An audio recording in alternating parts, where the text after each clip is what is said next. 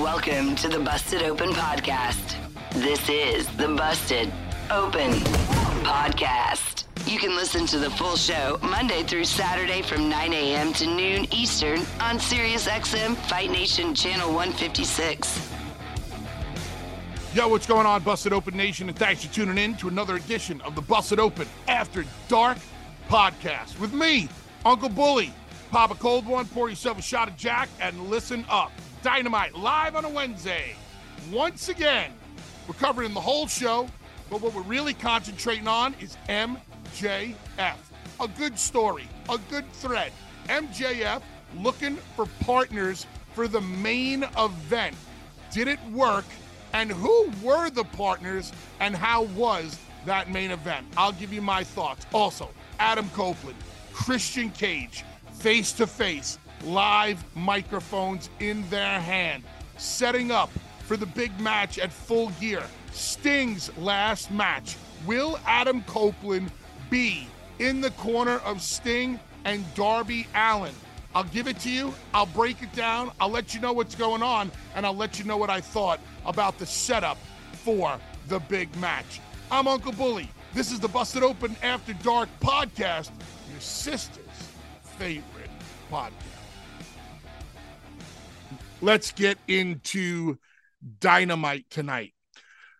I wasn't sure where I wanted to start. I took notes on the whole show, as I always did. I don't know if I want to start with the huge announcement or not. I mean, I threw it up on social media, and I asked the question, was that a huge announcement? And the only reason I'm using the terminology huge announcement is because that's what Tony Khan said he was delivering today in a tweet. And when I popped on earlier, Andre's like, no. He said he had an important announcement. We've been playing with these Tony Khan words, with these big announcements now for months. No, he said important. No, he said big. No, he said huge. No, Bubba, you don't understand. Your sister's ass, I don't understand. He said he had a huge announcement. So I'm going to ask you guys, did you consider that a huge announcement? The announcement being that tickets are going on sale in the very near future for All In next year? Or do you feel like this is a little bit of bait and switch? Do you think this is the boy who cried wolf? To me, I don't know if I'm taking up valuable TV time with that announcement. And I don't know if you can consider that a huge announcement. Tony has a great social media following. That would seem to be a huge announcement for Twitter, Instagram, putting up a giant graphic, as opposed to announcing it on television. To me, that did not come off as a huge announcement, but I'd like to hear your opinion, as I always do. 877-344-4893, 877-344-4893. I met a Nation member at the party. His name was Chris. He's like, Bubba, how come you don't ever have any guests on the show? And I said, I have guests on the show every week. It's called the Busted Open Nation, the Busted Open After Dark Nation. You guys are my guests. You guys are my co-hosts, and I'd rather hear from you than anybody else in the wrestling business. So, huge announcement or not, I'm going to leave it up to you. And if you think it was, I would love to hear your rationale why. Show kicks off with MJF and Renee. A big, happy, smiley MJF, might I add. And a congratulations to MJF. Congratulations from Uncle Bully to Max for now being the longest reigning AEW World Heavyweight Champion. I love that so many people are gunning for Max and his championship. It makes the championship feel extremely important. B, it makes Max a star. Everybody wants a piece of Max. Everybody wants to wear that Triple B, to the point that Jay White's going out of his way to basically steal the strap and hold it high in the air for that camera to capture him every chance he gets. We're moving on to Claudio and Orange Cassidy. A good match right up AEW fans' alley. OC, Orange Cassidy, probably been in that Detroit Rock City spot for Tony and AEW more than anybody else. Always gets the show off to a high energy start. There was only one part of the match that I kind of shook my head at, especially because it's Claudio. I mean, big, strong ass Claudio, who pound for pound is he's probably top 3 strongest guys in professional wrestling, with probably the best muscular endurance of anybody in the business, had Orange Cassidy in a sleeper hold. Once that sleeper was hooked, I was wondering how they were going to get out of it, or if Claudio was going to put him to sleep. And then Orange did the hands in the pocket spot. I enjoy the hands in the pocket spot at the beginning. It's levity. I love levity, even in the most serious of matches, but I don't think I can buy it in that moment in time.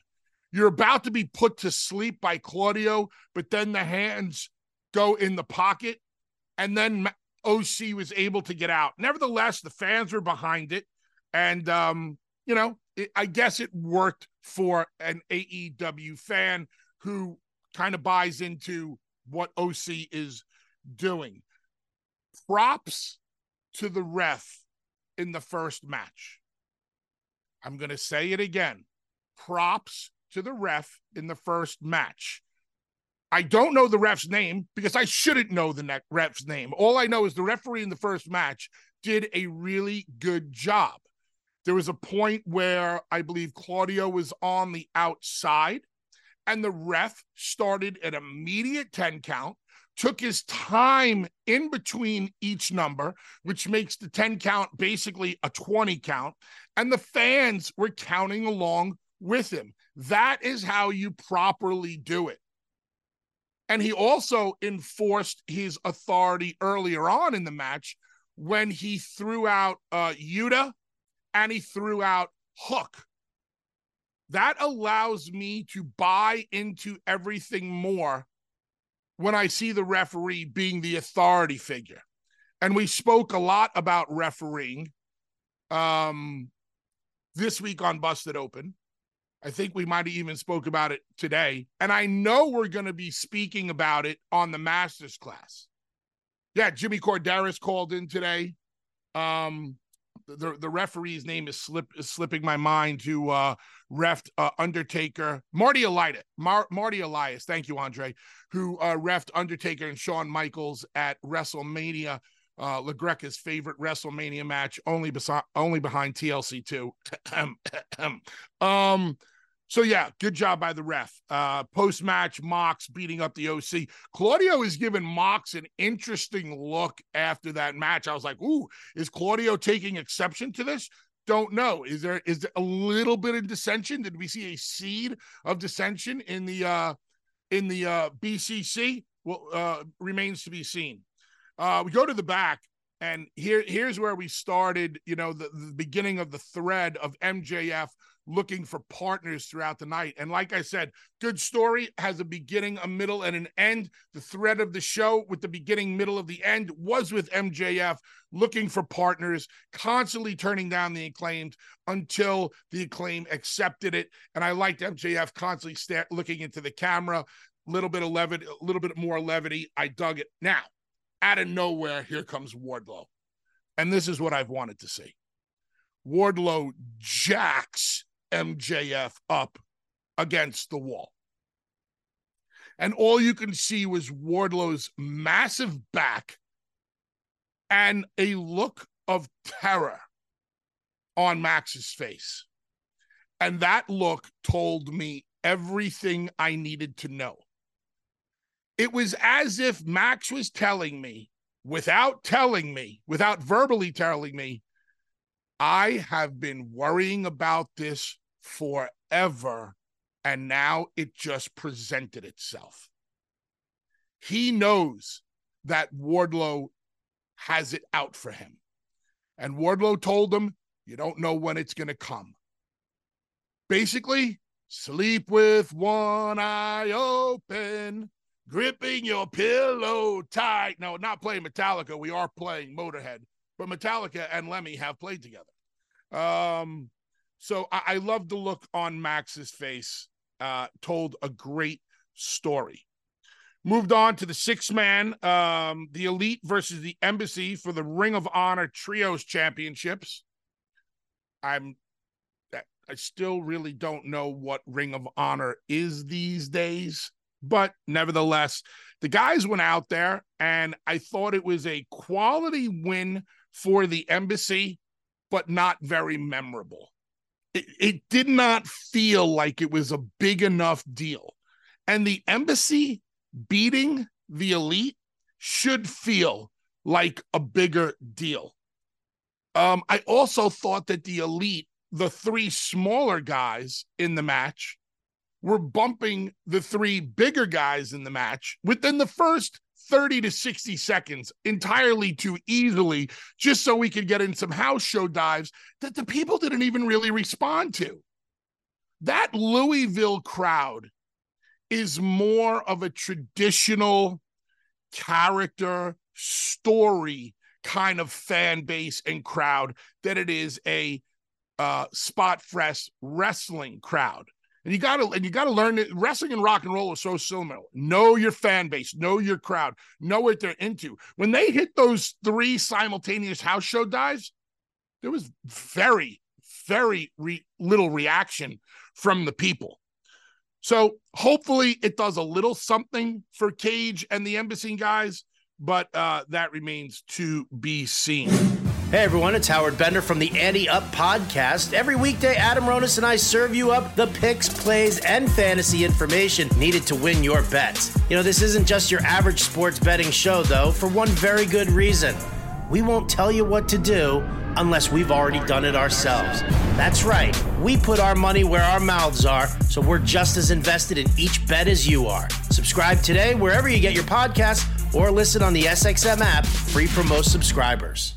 Adam's trying to bring us up to speed on the relationship with Sting and what they have in common with the injuries.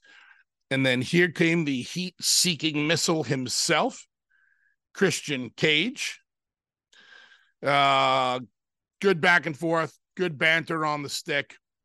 I'm still having a problem with Luchasaurus and Nick Wayne looking like background noise when Christian is out there, because Christian is just so damn good at what he does that the spotlight just, he commands it, and all eyes and ears are on him. So we get Christian coming out there. He tells Luchasaurus and Nick Wayne to go after Edge. And Edge bumps Nick Wayne and Luchasaurus around very quickly. I can understand the Nick Wayne part, but the Luchasaurus part, not so much. I get it. It's Edge. Let's keep Luchasaurus just a tad bit stronger here. I know Luchasaurus eventually came back in and clotheslined Edge in the back of the head. Nice moment when Christian slid in the ring and we had the face-to-face between Edge and Christian. The people started to boil. They wanted it. They wanted it. This is that Louisville crowd who appreciates that like WWE-esque style of storytelling. And then, boom, Luchasaurus from behind drops the hammer on Adam Copeland. We're moving on. We're getting some heat. And then eventually Christian was putting the boots to we got the Sting and Darby Allin run in for them to help out Adam. It was breaking down. It was a Pier Sixer. It was a slobber knocker breaking down in Tulsa. Adam Copeland sets up for the big spear and boom, catches Christian with the spear. So I say to myself, why now? And a bunch of people on social media were asking me, why didn't they hold off?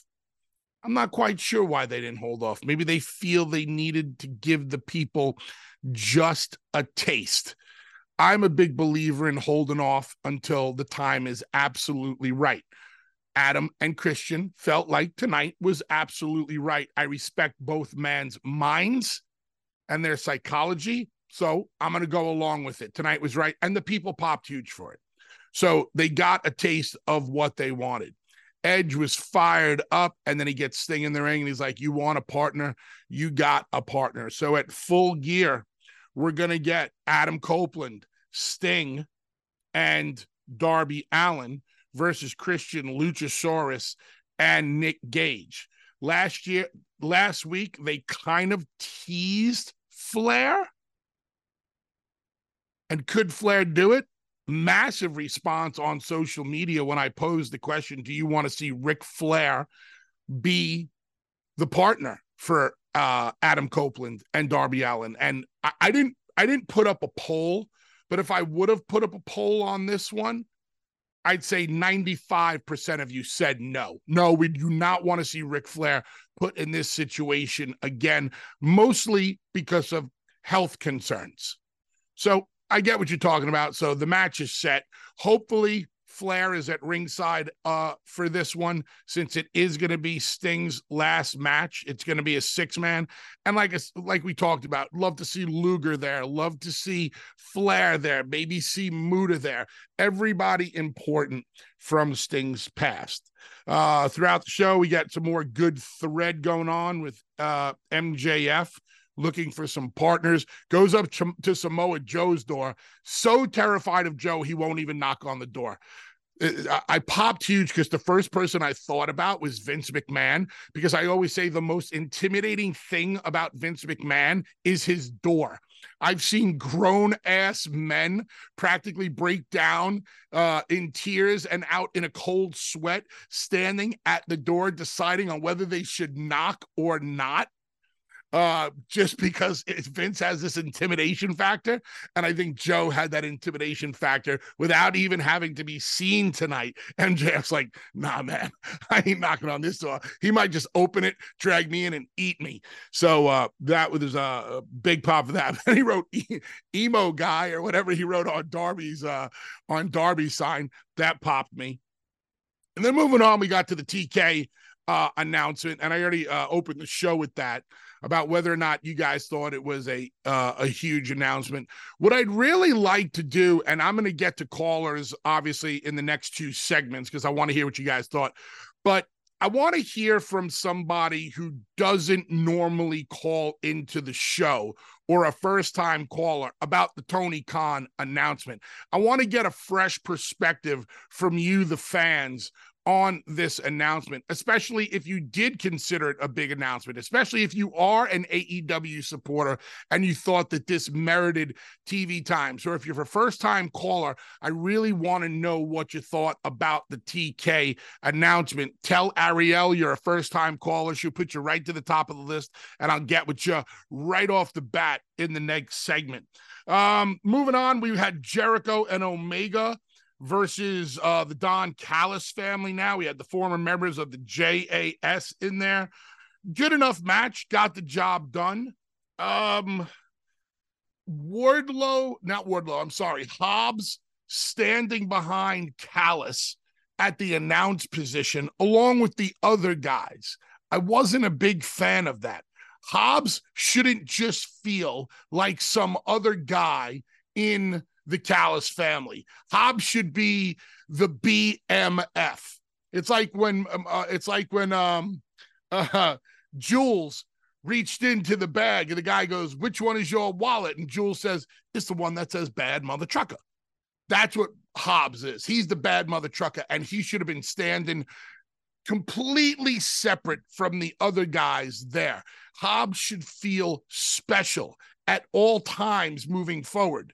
They did a good job rebranding him and repackaging him, especially with the way he, destroyed Jericho. So we need to keep going with that. Every time I see and hear from Will Hobbs, it should feel like a step forward, like this is the guy. And he get that tonight because he felt like a part of the, just everybody else. And I don't want to feel that way about Hobbs. We talked about refereeing today on Busted Open. And I put over the ref in the first match. I think it was Bryce, about how good of a job he did. And then we get to the ref in the tag match, and it was Aubrey. And I'm witnessing a referee not even doing the little things that a referee should be doing. Like Jericho and Omega are doing double team spots, and there's not even a 1 count. I think AEW does like a 10 count now. That's what they said at the beginning. Like double team spots are going to have a 10 count. So if you have a 10 count, why can't the referee start counting? Why is this shit just going on and the referee is just standing there like they're on a Broadway stage, not even attempting to do anything? And then they introduce the bat into the match, and the ref doesn't even try to tell the heels, no, you can't use the bat. No pantomime, no nothing, no suspense, no drama. You got to do a better job at making me believe you're an authority figure and a referee. So I'll end it there. After the match is over, they needed a couple more partners. Jericho and Omega needed a couple more partners for the street fight that Don Callis challenged them to. Kenny makes the announcement of Ibushi. Decent reaction, but then Jericho said he had a bigger partner. I sent in my application. Chris, it must have got lost in the mail, or the tracking number must have been off, or whatever. But Chris didn't call me. Maybe I'll talk to him on the cruise about that, which I will be on. I will be on the Jericho cruise, me and Devon, the first 3D at sea. What am I talking about? Well, you'll have to be on the cruise to find out. Introduces the Big Show. Well, it's a big show. Out comes Paul White, looking good. Little concerned about Paul. I mean, his knees, man, were really, really wrapped up tight with braces and wrap and all sorts of stuff going on down there. And all he did was walk out on the stage and just administer one punch. So hopefully Show is in good enough shape where he can get through this match. Is it in 1 week or 2 weeks, Andre? Full gear. I believe it's probably, is it in 2 weeks? 2 weeks fully. Okay, thank you. So hopefully, he can go. I mean, if you remember, the latter years of Andre, when Andre had such a problem just getting to the ring and getting in the ring, I pray that Show is in good condition and he's feeling healthy and his knees and his legs and his wheels stay up under him, just because we want to see the best and hope for the best for the Big Show. Sheeta and Nightingale, good effort by the ladies. Strong match, did the best they could. A little wonky at times, but still good. But I was scratching my head. Andre, help me out here, because there's so many shows going on. There's so much shit going on that it's hard to pay attention to everything at times. Didn't Willow just this past weekend lose a number 1 contenders match to Sheeta's championship? I have to circle back with Collision and see what happened. Yeah, it either happened on Rampage or Collision. She was in a number 1 contenders match. She loses. I forgot who she lost to, but now she got a shot at Sheeta's championship tonight. Didn't really make a lot of sense, but I like the effort by the ladies. Sheeta continues to get better. Willow, to me, has a tremendous upside.